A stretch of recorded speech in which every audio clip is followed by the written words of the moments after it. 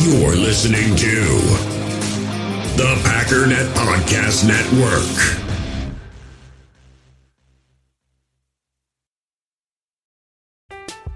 I'm Alex Rodriguez. And I'm Jason Kelly. From Bloomberg, this is The Deal. Each week, you'll hear us in conversation with business icons. This show will explore deal-making across sports, media, and entertainment. That is a harsh lesson in business. Sports is not as simple as bringing a bunch of big names together. I didn't want to do another stomp you out speech. It opened up so many more doors. The show is called The Deal. Listen to The Deal. Listen to The Deal on Spotify. Another day is here, and you're ready for it. What to wear? Check. Breakfast, lunch, and dinner? Check. Planning for what's next and how to save for it? That's where Bank of America can help. For your financial to-dos, Bank of America has experts ready to help get you closer to your goals. Get started at one of our local financial centers or 24/7 in our mobile banking app. Find a location near you at bankofamerica.com/talktous. What would you like the power to do? Mobile banking requires downloading the app and is only available for select devices. Message and data rates may apply. Bank of America NA, member FDIC.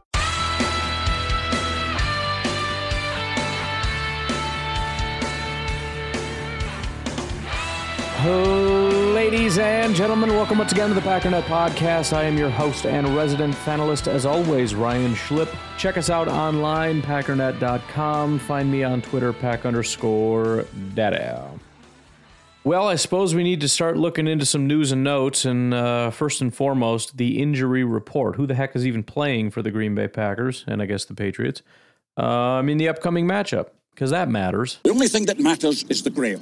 Thank you, Sean. Tell you what, that's probably going to happen a lot today because I'm feeling weird. I don't know what else to tell you. I'm feeling weird, and I'm going to get weird with it. And anyways, here's the injury report. First of all, Jaire Alexander. Pretty good news as of Wednesday that he was limited in practice. Unfortunately, did not practice on Thursday. In fact, a bunch of people showed up on the DNP list, is what I'm going to call it. So I'm just going to sit here and say that they decided to hold some people out just so that, we make sure they're good for Friday. I'm probably just lying, but that's what I'm going to tell myself because it's depressing. David Bakhtiari went from limited to DNP. Caleb Jones hasn't practiced all week. Mercedes Lewis also was limited Wednesday, did not practice on Thursday. However, not all bad news. Elton did not practice on Wednesday, but was limited on Thursday. A.J. Dillon was limited with a knee injury on Wednesday, but was completely fine on Thursday. John Garvin, for those interested, limited Wednesday, full participant on Thursday. And Mr. Christian Watson, who was limited on Wednesday, is a full participant on Thursday. Alan Lazard, limited.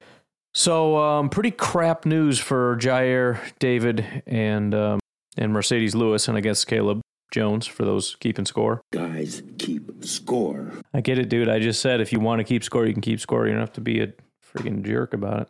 As for the New England Patriots, Yadni Kajus, I haven't heard that dude's name in a long time.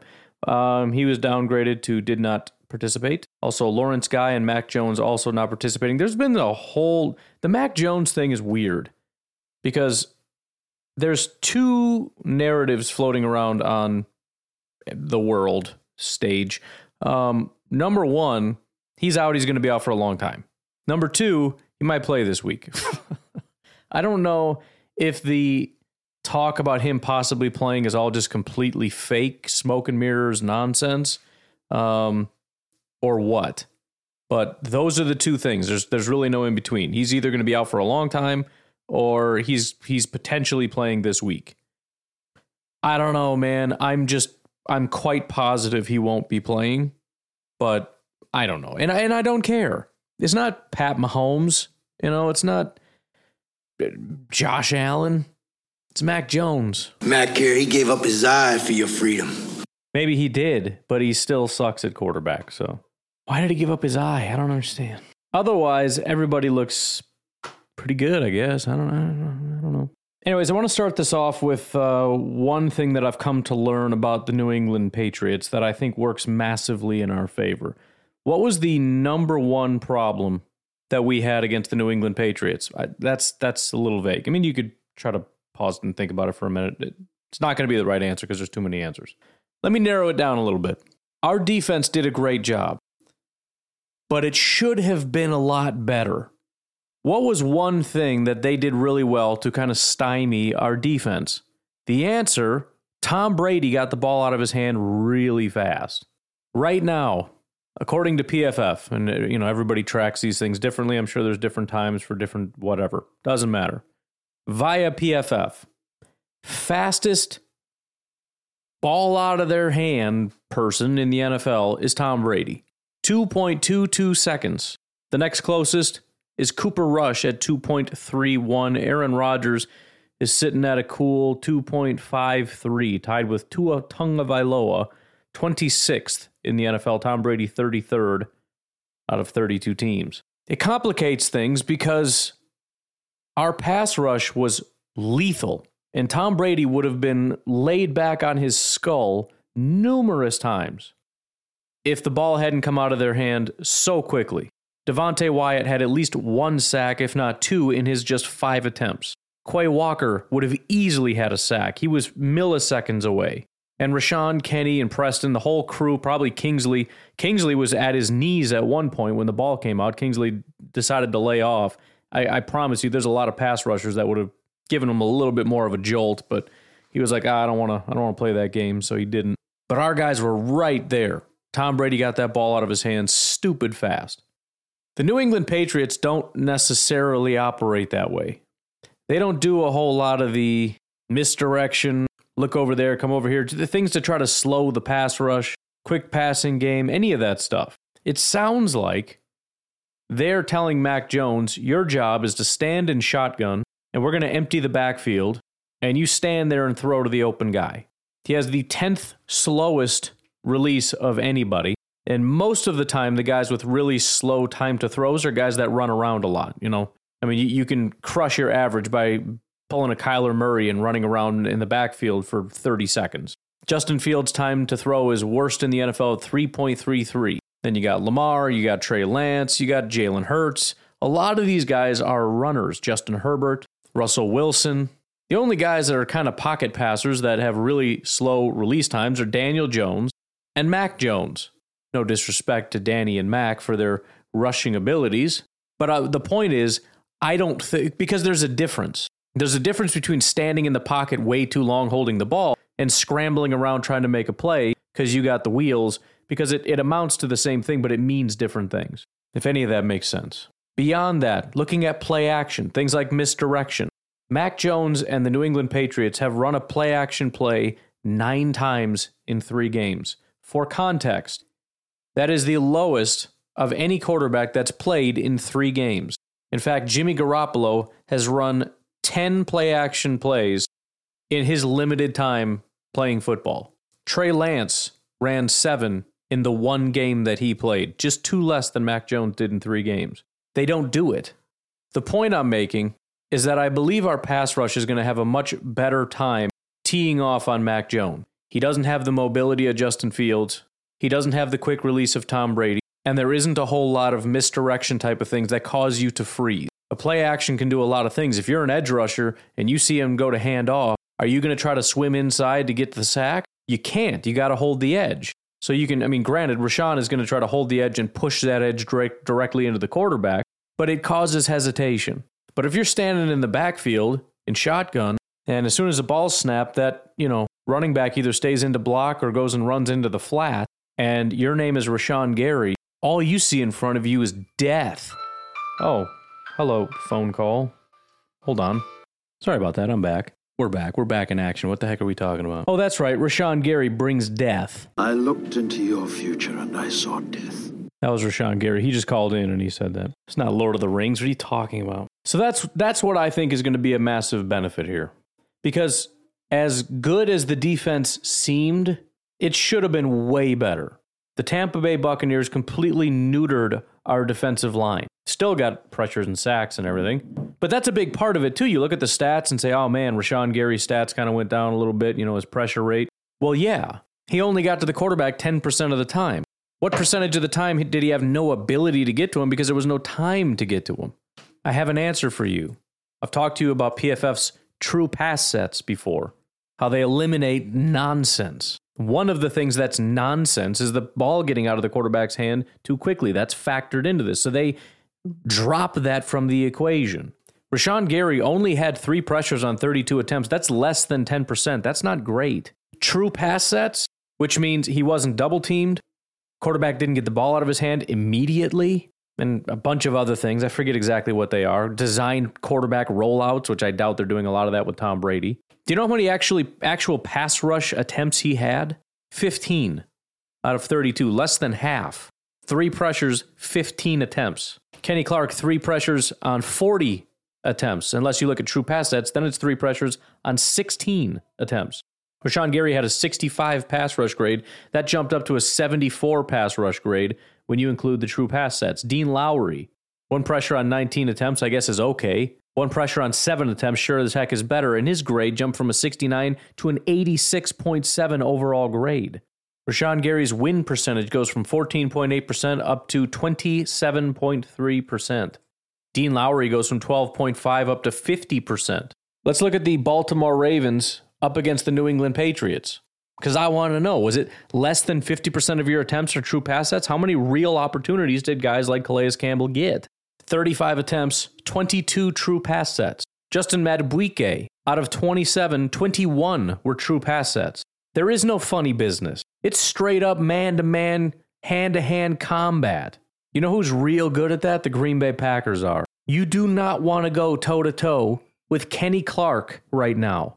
I'm begging you, Bill Belichick. Brian Hoyer seems like a good dude. He married his high school sweetheart. He has 2 kids. He's on the verge of retirement.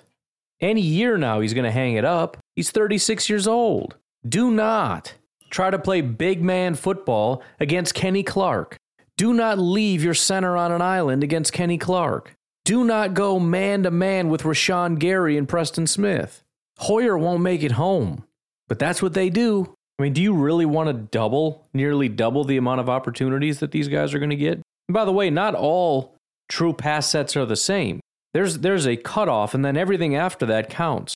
Talking about time to throw. So let's say they cut it off at, 2 seconds. If it's under 2 seconds, then it doesn't count. Okay, so if it's 2.1 seconds for Tom Brady to get out of his hand, it's a lot harder to get it there than if Mac Jones holds it for 2.95 seconds, right? So not only are they getting more opportunities, they're likely going to have a higher percentage on those opportunities. And so I think in this game, it's very simple. The Packers need to understand that the run defense hasn't necessarily been the most premier in the NFL. And obviously you want to improve that. You want to be better at it. You want to be dominant at it. But there needs to be a mentality and an understanding for the Green Bay Packers that if you want to go ahead and run the ball, and that's how you want to win games, by refusing to put the ball in your quarterback's hands, do that. Go ahead and do that.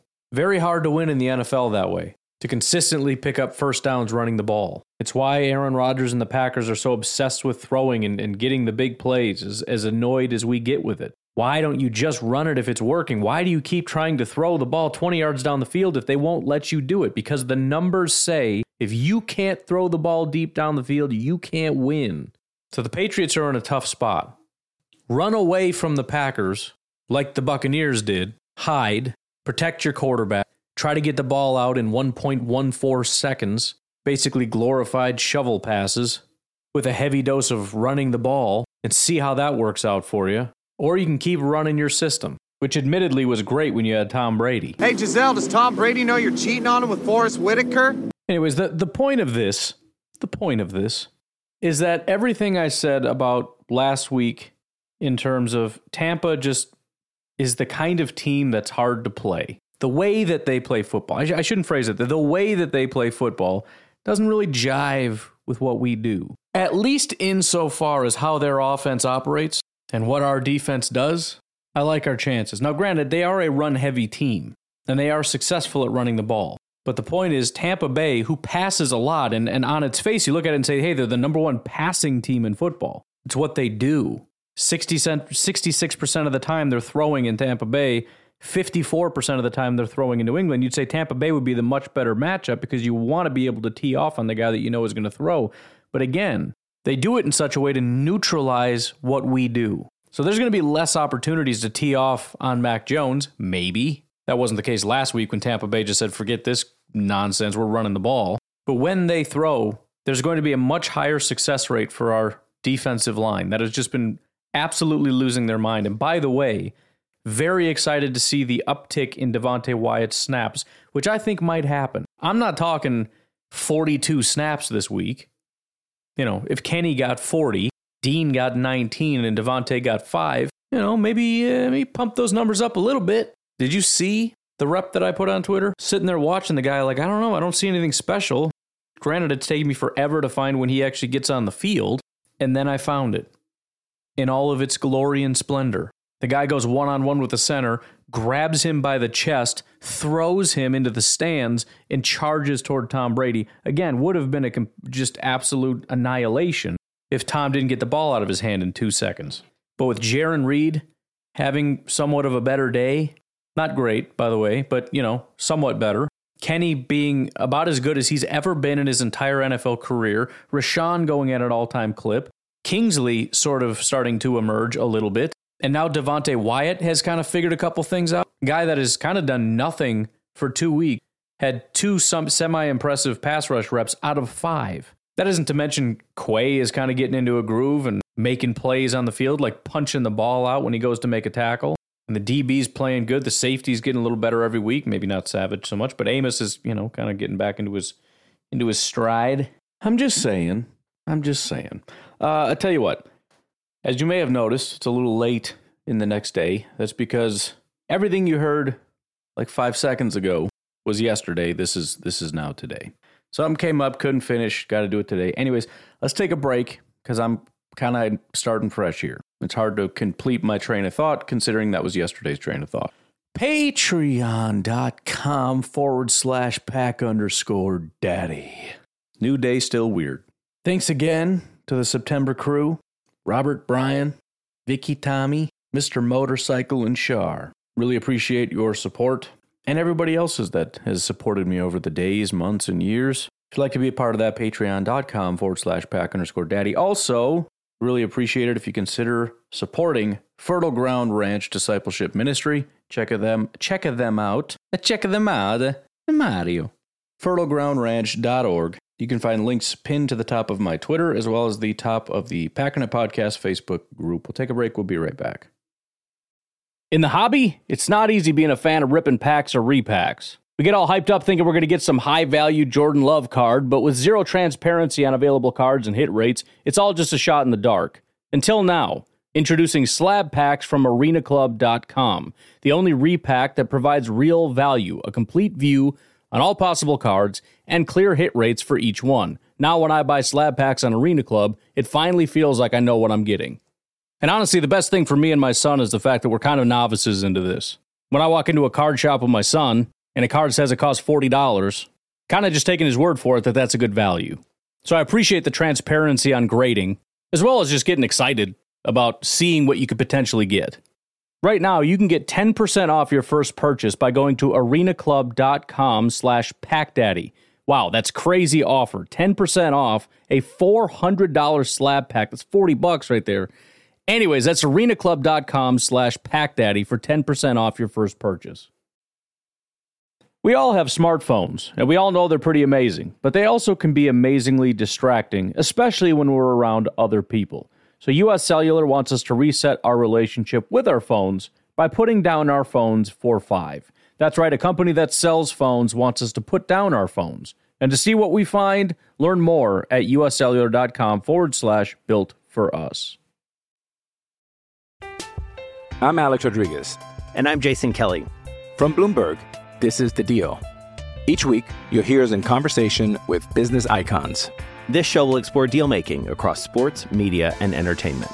That is a harsh lesson in business. Sports is not as simple as bringing a bunch of big names together. I didn't want to do another stomp you out speech. It opened up so many more doors. The show is called The Deal. Listen to The Deal. Listen to The Deal on Spotify. With threats to our nation waiting around every corner, adaptability is more important than ever. When conditions change without notice, quick strategic thinking is crucial. And with obstacles consistently impending, determination is essential in overcoming them. It's this willingness, decisiveness, and resilience that sets Marines apart. With our fighting spirit, we don't just fight battles, we win them. Marines are the constant our nation counts on to fight the unknown. And through adaptable problem solving, we do just that. Learn more at marines.com. So anyways, considering it's a new day and I was not watching the game until, after whatever. Tua, it's quite a situation there. I didn't realize, and I'm guessing a lot of people that are pretending they didn't realize that he was concussed on Sunday. Never saw that, didn't know anything about it. I'll tell you what, even as a complete cynic, I'm shocked that this was allowed to happen. Because even the whole the NFL doesn't actually care thing, that doesn't make any sense. Same with the NFLPA and all that. I don't understand anybody's motivation to make Tua play. Even in the most people are selfish, evil human beings, selfish, evil motivation would keep Tua off the field. Miami's selfish motivation, this is just assuming we're going to pretend everybody's just evil, disgusting human beings, which probably isn't entirely untrue, but just for the sake of argument. Miami is risking losing Tua forever. The NFLPA has nothing to gain by not protecting Tua. They don't have to do anything. They don't earn anything. It's the benefit of being a union. You don't have to care about anything. You just have to constantly defend your guys no matter what. Doesn't matter if it hurts the NFL. What do you care? It's not your priority. I want my guys to be safe. I want them to be healthy. I want them to make a bunch of money. So there's no horrible motivation where the NFLPA is like, oh man, we should probably make this guy play. It doesn't exist. And as for the NFL started this whole concussion thing. And it's not just fake like a lot of the other fake stuff they do where it's all just for show, like stop hate, end racism. That's all just empty nonsense that they don't care about, trying to score points. They got sued for $600 trillion because of this. Selfish motivation is to make sure nothing like that ever happens again. I don't know how, but this was somehow just the most egregious oversight in the history of NFL university.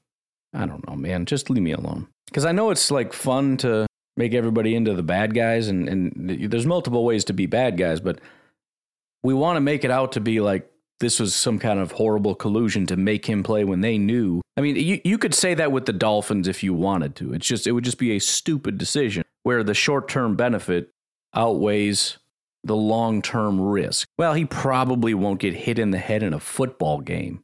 Come on. Again, for me, it's just what makes the most sense. And it doesn't make any sense that anybody would actually risk this, especially since when you talk about, we've talked about this before, NFL team doctors, they're sort of their own entity. It's not to say they can't be influenced, but you're hired, the same thing as the union, you're hired to protect the players. You are not supposed to have any vested interest in the team's success. Again, you probably do, but that's not your job. If the team comes to you and they're like, hey, man, we're 3-0. We really need to win this game. Tell me some good news. The correct response is, I don't know anything about that. I don't even know how many games you played. I couldn't care less. All I know is I've got a patient that very clearly had head trauma and will not be playing for X amount of time until his brain is 100% healed because he can die. I understand there's tough guy stuff, and I'm all for it. You bang up your knee and you fight through the pain or whatever. Nice. Love it. Respect it. Put a Band-Aid on it, rub some dirt on it, rub some Robitussin on it, go to work, right? Yeah. Hardcore man stuff. This isn't man stuff. You're not helping anybody if you're dead. Now, last I heard, he was doing okay. He's doing great. He's going to be in the facility soon.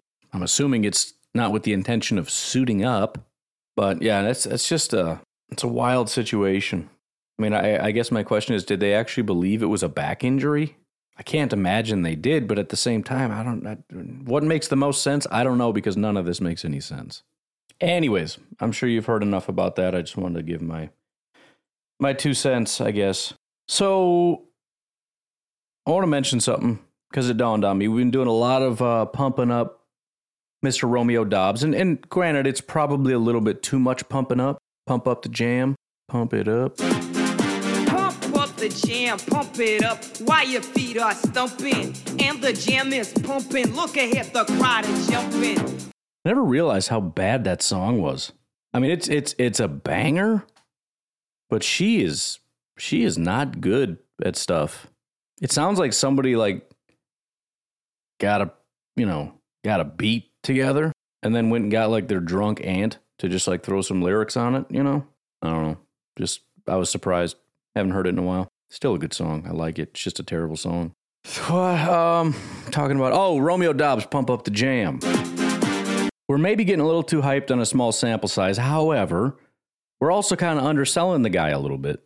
First of all, there were 28 wide receivers that were drafted.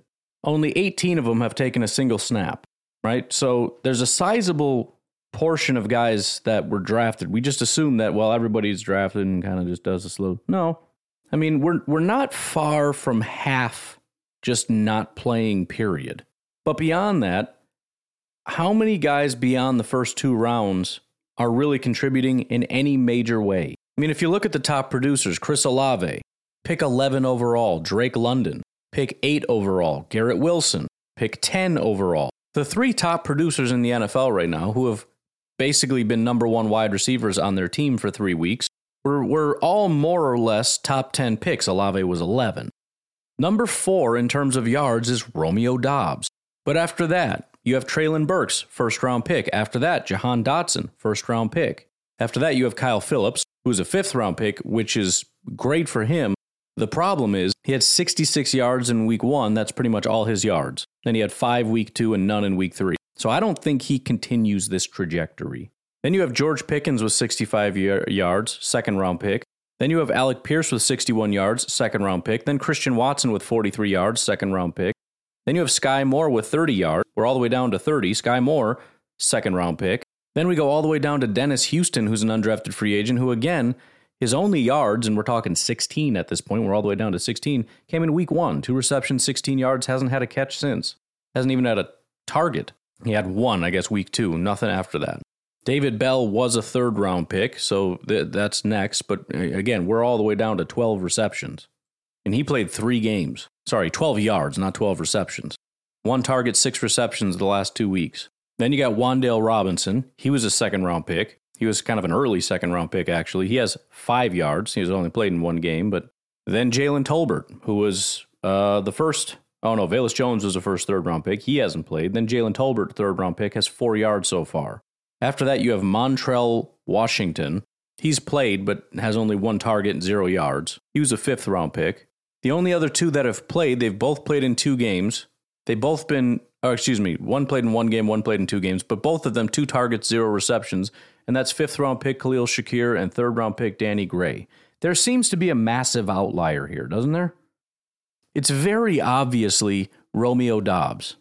The only guys who have really done anything are Jahan Dotson, Treylon Burks, Romeo Doubs, Garrett Wilson, Drake London, and Chris Olave. 5 first-round picks. In fact, all the first-round picks are producing, with the exception of Jameson Williams, who's been injured this whole time. I'm sure he'll get right back on track with the Lions, who suddenly found an offense. But all 5 first-round picks are the only people that have cracked 100 yards, with the exception of 1 guy who snuck in, who is a 4th-round pick. Do you know how many guys got picked before him? Everybody I mentioned, but also John Mechie. Right, so 2nd round, you had Christian Watson, Wan'Dale Robinson. Christian's been injured a lot. John Mechie, Tyquan Thornton, who we haven't talked about. George Pickens, who hasn't done jack. Alec Pierce, Sky Moore, Velus Jones, Jalen Tolbert, David Bell, Danny Gray, Eric Ezukanma, then Romeo Doubs. I mean, he's sandwiched in between Eric Ezukanma and Calvin Austin. You know how many games those guys have played? I don't know if they're injured or what, but the answer is 0. And the Packers do this a lot. It's kind of the same situation we had. I mean, slightly different, hopefully, but similar situation we had with MVS. Look at MVS and say he's not that good. It's like, okay, but compare him to everybody else. And he is in pretty rare company. Do you know how many 4th-round picks in their rookie year had as many receptions as he's had? In NFL history, 7. You know how many after 1976? 3. Marquez Colston had 15 receptions in 2006. Tajay Sharp had 14 receptions in 2016, and Romeo Doubs in 2022. You can do similar things with yards, just not quite to the same degree. Now, that's sort of the negative side of this, however. When you go down the list and look at those players who have been somewhat similar, it isn't necessarily a list of the greatest wide receivers in NFL history. And this is where the we're also overhyping him thing comes from. And maybe we're not, I don't know. If you look at yards for rookie picks that are 4th round or later, should have specified or later before. Tajay Sharp. Well, I don't remember where he's drafted. Doesn't matter. Romeo ranks 32nd. If we look at since 2000, because we don't know a lot of the names, he's 7th, which is great because he's ahead of guys that are pretty solid. Darnell Mooney, Kenny Stills, Hunter Renfrow. He's in very similar company to guys like Mike Williams, Marquez Colston. But again, not everybody's great. The guy that's closest to him in terms of production and yards in the first 3 weeks of the season as a rookie receiver, Chauncey Stuckey. He ended the year with 359 yards.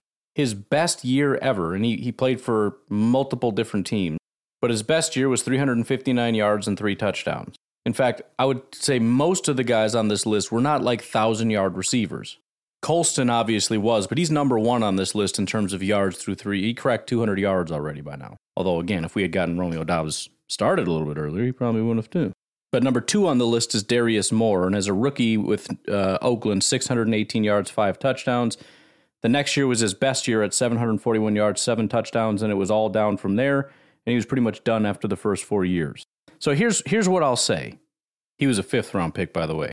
Not everybody that was a mid to late round pick that has had the early success that Romeo has had, which is unusual. Again, I've showed you it's not usually what mid to late round guys are doing at this point. Actually, usually they just kind of bust out from the start. But just because they're having that level of success certainly doesn't mean that they're going to be a very good wide receiver. However, it is the only sign that he is going to be a good wide receiver, right? So if you look at the list, all the pretty solid wide receivers that are mid to late round, they're probably on this list. You know, Amon-Ra, Tyreek Hill. I mean, they're a little further down the list, but they're on the list. Hunter Renfrow, Darnell Mooney, Kenny Stills. I went down the list. These guys are here. So it's a good sign, but it's not an all-telling sign.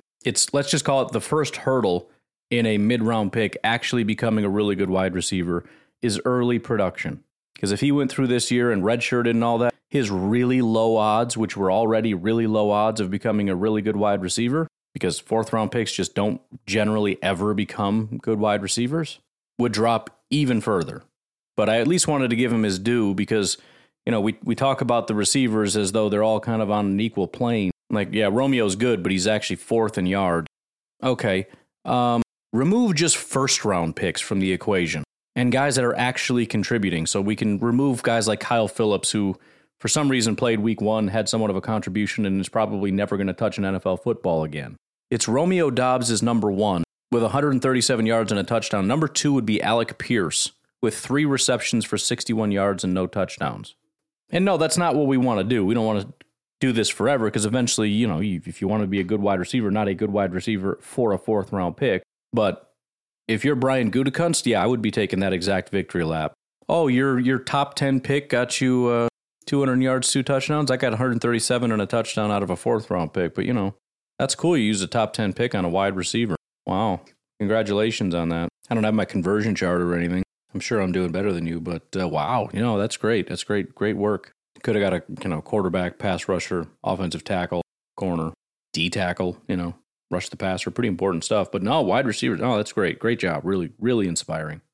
Anyways, want to look at the Green Bay Packers Patriots betting situation here because it's pretty interesting. I'm not exactly sure what's motivating this. I'm guessing it's the Mac Jones injury, which is funny, but the Green Bay Packers were 6-point favorites as of 8:15 a.m. 9:24, so like a week ago, and 25. Well, 24 for the market. PFF's a little slow.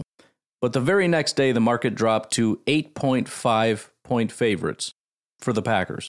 At the, I guess, highest, lowest, whatever you want to say, the Packers are 11-point favorites. That's slowly been coming back up. I'm not exactly sure how these things happen. I'm guessing it's just based on how the betting is going and people are putting massive amount of bets on Patriots or whatever. I don't know. But it came back up and has now been settled for, I don't know, quite a long time. 2 days, 3 days, whatever, considering the volatility it did have. We're sitting pretty steady at 9.5-point favorites. PFF has basically been following this exactly, but just with a little bit more favoritism toward the Patriots. They have us at 8.7-point favorites, which I'll be honest, considering how they track the market exactly, it seems like they're just saying, We're going to say exactly whatever the market says, but lean a little bit heavier toward the Patriots, which really doesn't make any sense to me, but it doesn't matter. I'm sure I don't have to go through this all with you. We've been through this before. One of the things that the Packers don't do, first of all, is lose at home. Number 2 is lose when they're major favorites. I believe the point at which they've never lost is 6 points. I think. I'm not going to look it up again because I feel like I do this every other week. Off the top of my head, 6-point favorites, the Packers don't lose. At home, the Packers very rarely lose. There's really nothing about this game so far, and we'll do a little bit more of a divey dive tomorrow. You know what's really weird? I looked at some statistics I gave you that said they were a very run-oriented team. PFF says, and I can look this up very easily, but they said 38.6% of their plays are run plays, 61.4% are pass plays, which would mean that they're extremely pass-heavy. I'm going to look it up real quick and get an official tally, do my own math, because somebody's way off unless I'm just reading this wrong. Pass the ball 97 times, run the ball 81 times. Doesn't feel like a 60-40 split to me. It's not, 54%. So the other thing was right. PFF, either I'm reading this wrong or they're just stupid. I don't know.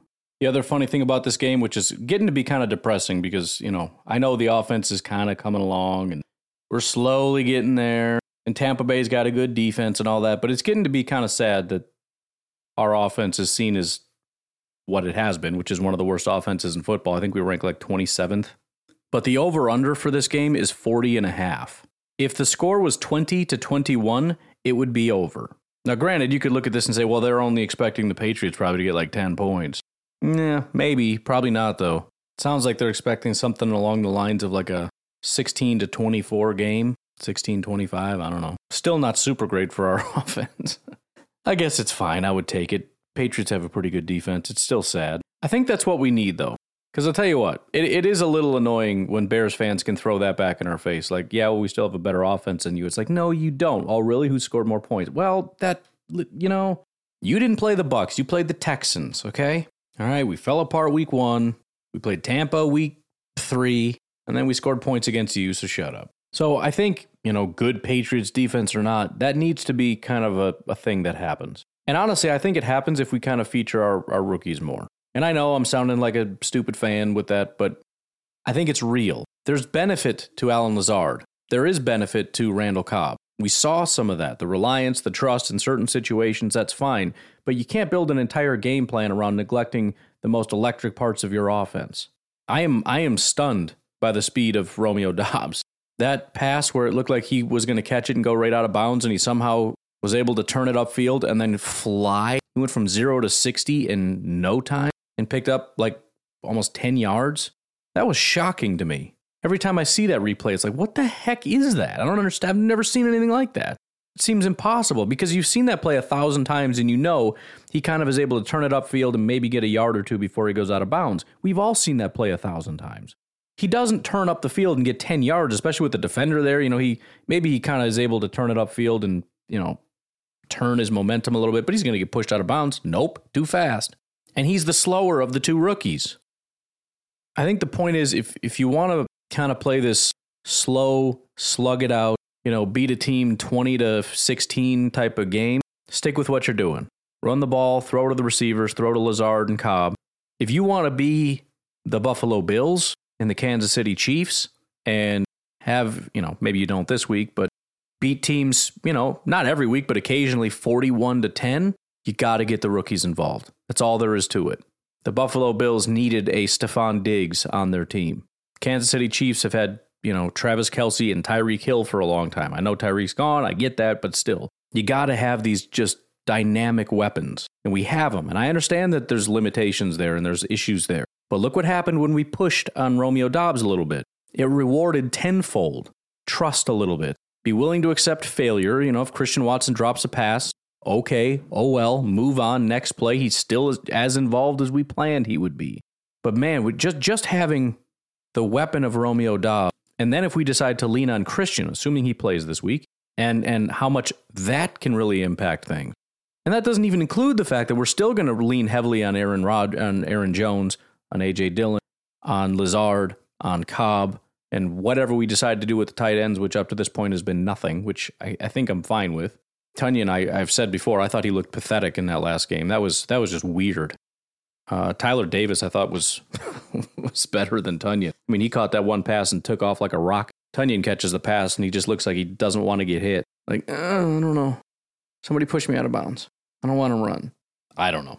But, there's something there. Apparently, there's nothing with DeGuara. I guess we've just decided to move on, which makes me sad, but that's fine, I guess. I think it makes me sad because there's not a better option. It's not like, well, we're obviously not going to throw to him because we have Travis Kelce on the team, because we have Mark Andrews. No, it's why aren't we doing it? Well, because of Tyler Davis. Oh, come on, man. Really? Okay. Well, it's because we have this elite tight end called Robert Tonyan. Oh, yeah, okay. You got it, bud. But the point is, the sooner we get to that point, the better, because it has to be a thing. And the Packers know it has to be a thing. And I think we learned that they probably waited a little bit too long with Romeo Doubs. They only got him this involved because they had to, because of an injury.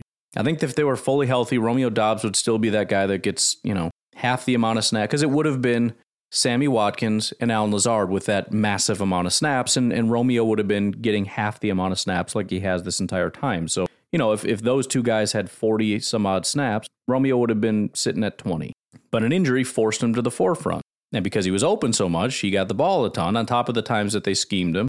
And now they're sitting there going, oh, wow, maybe we should get him more. Well, yeah, gee. So what I'm saying is keep doing that and then do it to Christian, and not just on end arounds or jet sweeps or whatever. It doesn't matter. Same thing, basically. And I think we have a manageable schedule coming up to be able to, when you go up against Tampa, there's fear in trying to bring up a guy like Romeo and Christian. If you don't have to, you're probably not going to, because you don't want it needs to be a really clean game. And yeah, that's true every week, and that's true against Bill Belichick, and we can find reasons why that's true all the way down the line. But if you have to do it, let's start pushing now. Now is that stretch. Let's get prepared now, because Buffalo is coming, and that's the point at which we kind of need to be up to full steam. Not that that's a make or break game necessarily, assuming we don't lose a bunch of games. And again, there's every reason to believe that this is a dynamic and lethal offense. It just needs to be dynamic and lethal in very different ways than it used to be, but it can be. We just got to lean into it. And in my opinion, the offensive line needs to do a better job, but embrace the rookies. Don't run away from your running backs. Pick your spots with Lazard and Cobb. Be all right. Anyways, I'm going to leave it at that for today. You folks have yourselves a fantastic day. I will talk to you tomorrow. Have a good one. Goodbye.